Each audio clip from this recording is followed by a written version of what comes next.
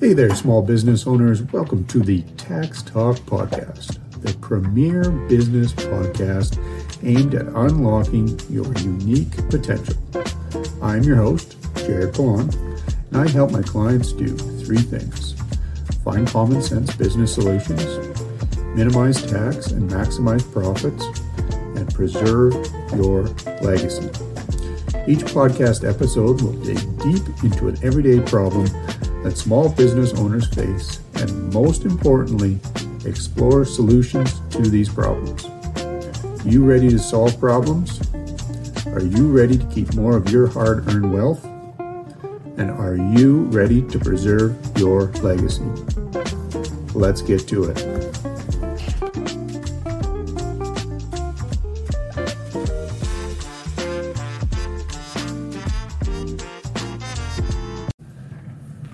Welcome to episode 6 of the Tax Talk Podcast.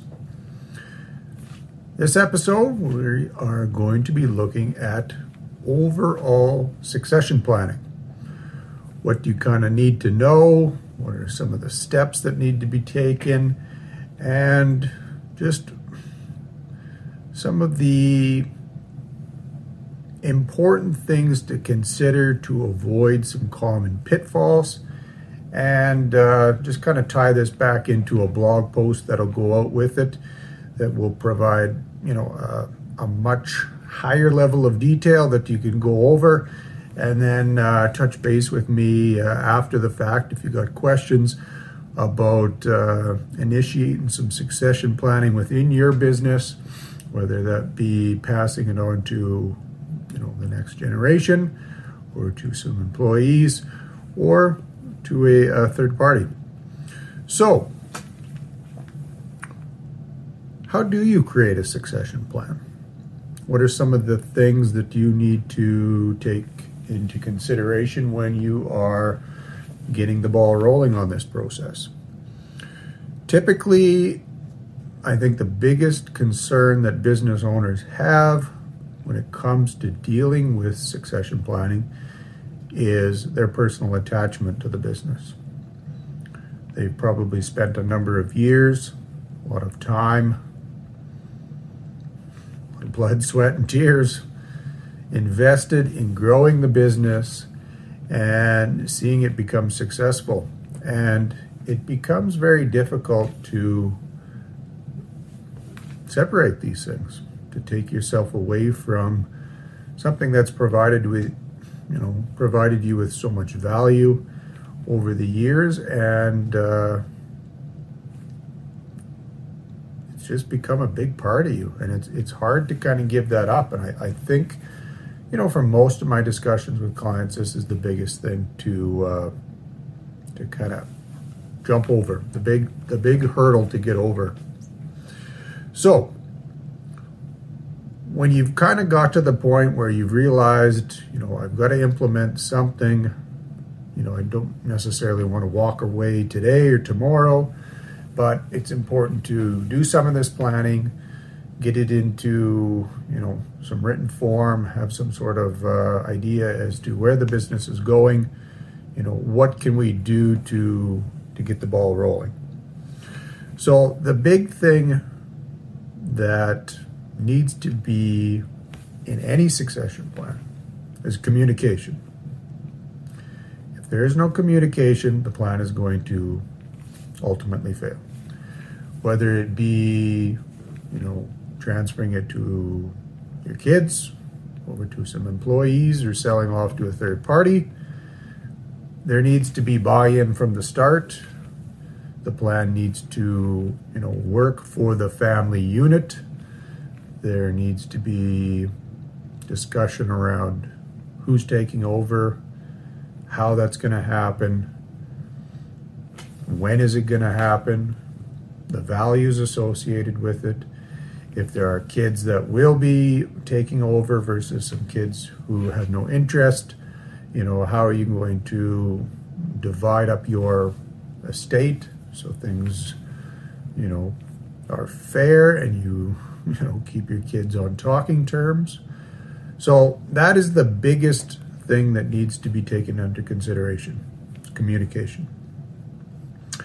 Once you've got this kind of first hurdle taken care of, you've decided you're pushing forward, you've communicated the plan to some of the key individuals within the business or those that might be taking over, then the next important thing to consider is putting your business into a sellable state. Now, what does this include? Probably one of the bigger things is making sure, if at all possible, that your business is, quote unquote, on side for small business capital gains exemption. So what does that mean? Well, there's a number of different rules. I won't get into the technicalities of it, but essentially what you're trying to do is meet CRA's active business rules. And basically, in a nutshell, that means divesting or removing any non-active assets. So, investment portfolios in the stock market, large amounts of unused cash, those types of things that move your business from a non-active producing entity to more of a passive income earning entity. So that would be one of the biggest things to take into consideration. There's a number of timelines associated with that, so it's important to take care of these things on an ongoing basis as opposed to waiting to the bitter end to kind of deal with this, because you never know when an offer might come along your way to purchase the business, and if you don't have it in a sellable state, you might forego some favorable tax treatments as a result.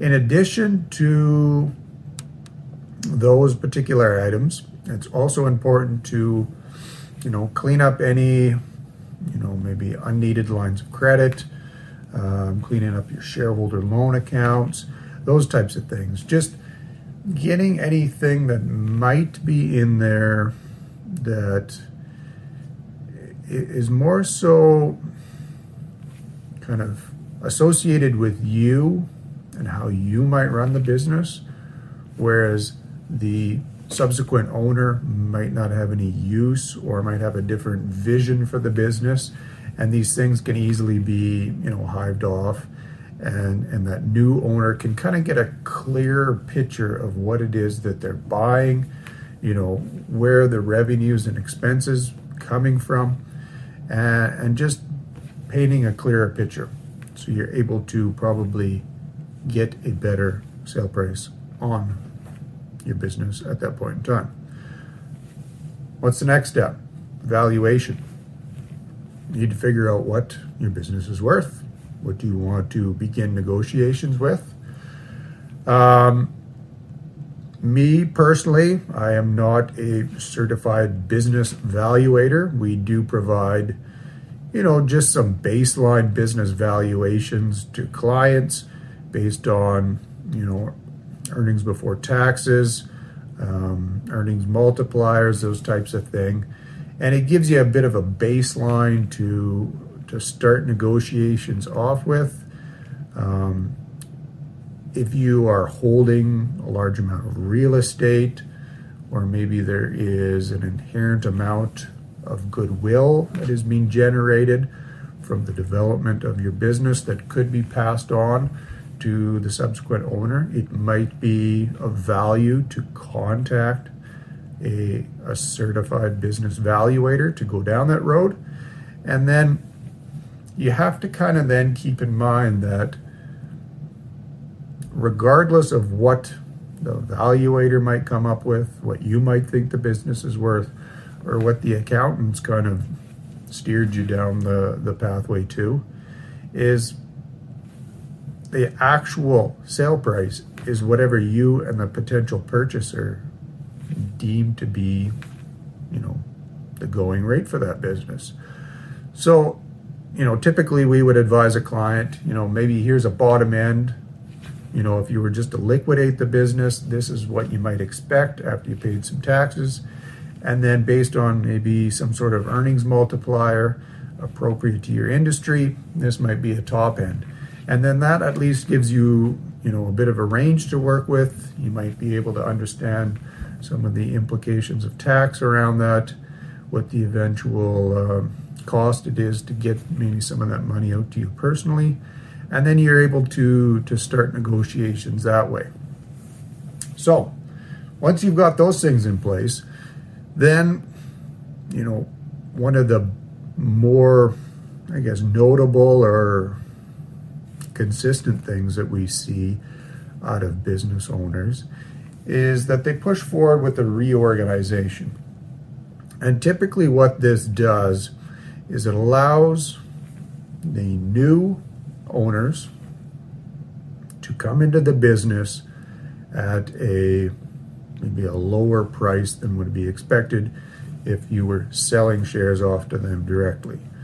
So without getting into the details of it, basically what the reorganization and a share freeze would do is it would move the value that you have kind of grown in the business over the course of however many years away from your common shares and put them into redeemable preferred shares.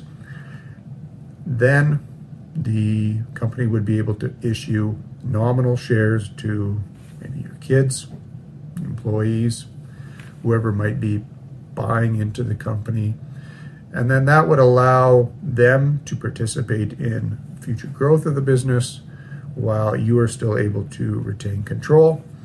Again, like I've kind of discussed in some other videos, it's important to put safeguards in there to ensure that you are retaining control over a number of years, and that those preferred shares are being paid out on some sort of regular basis, and that you kind of fully understand the tax consequences involved with redeeming shares versus selling shares, and that a bit of tax planning is done on the backside to ensure that that is favorable to you. So now what happens when you kind of get all this done? You've decided, I want to transfer it to my family. There's a number of different ways that you could do that. You could gift the shares, which is going to result in disposition at fair market value, more than likely some capital gains tax. Probably in some cases, if the shares qualify for small business rates, then you're going to be able to shield some of that tax. But again, you might have some alternative minimum tax that applies at that juncture. So again, important to do some tax planning there. Typically, we wouldn't advise going down that route, as it really kneecaps the original owner operator as far as planning for retirement, because there's no funds coming back to him or her. You could sell the shares, as I mentioned before. Again, result in capital gains. Good to check into some of those alternative minimum tax implications, and making sure that you've got an understanding of any taxes associated with that. Again, that estate freeze, transferring the shares into, from the commons over to the preferreds, and then redeeming those over time. This can be a way to fund the retirement and, ensure that you've got some consistent income coming in, but you need to understand the risk that is inherent in moving the business over to the next generation, and the fact that the business needs to continue producing income to ensure that your retirement is being paid for.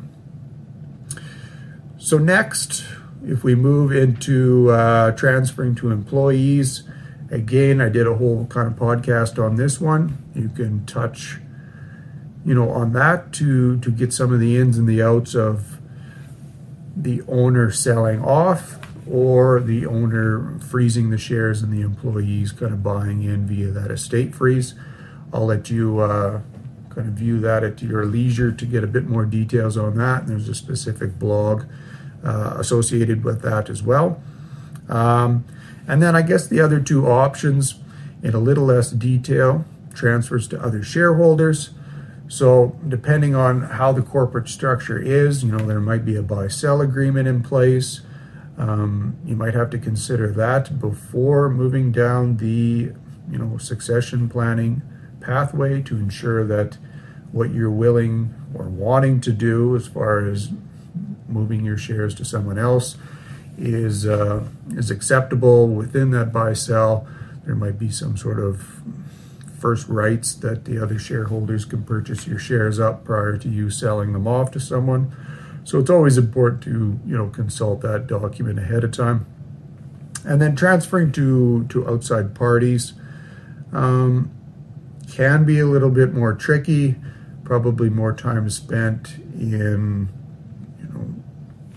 getting to know that other party, providing documents to them, making sure that everybody does their fair share of due diligence, to ensure that what the seller is, agreeing to is going to return back to them as far as the purchase price. And then what the purchaser is getting in that new business is what they're paying for, and that it's a fair deal for both parties. So that can be a bit of a time-consuming process, and it is difficult to get through some of those, but those offers do come up. They can come up out of the blue, and that's why it is important to always keep that business in a sellable condition to ensure that if those offers do come into you, that you're ready to go for them. And then lastly, I just want to kind of touch on family trust agreements. So this is, another way to maybe structure the corporation going forward. If you are kind of planning to keep the business within the family group, it might be, acceptable or advisable to freeze the business and then bring in a family trust at that point in time. This can provide for, additional tax planning opportunities. You might be able to then get some funds out to other family members, provides for a bit more liability protection, those types of things. Some of the recent changes in tax regulations have made the income splitting a bit more challenging. So it's important to kind of take that into consideration when you're doing this planning, because implementing a trust within the structure does, bump up the complexity, the accounting fees, the legal fees, all those things.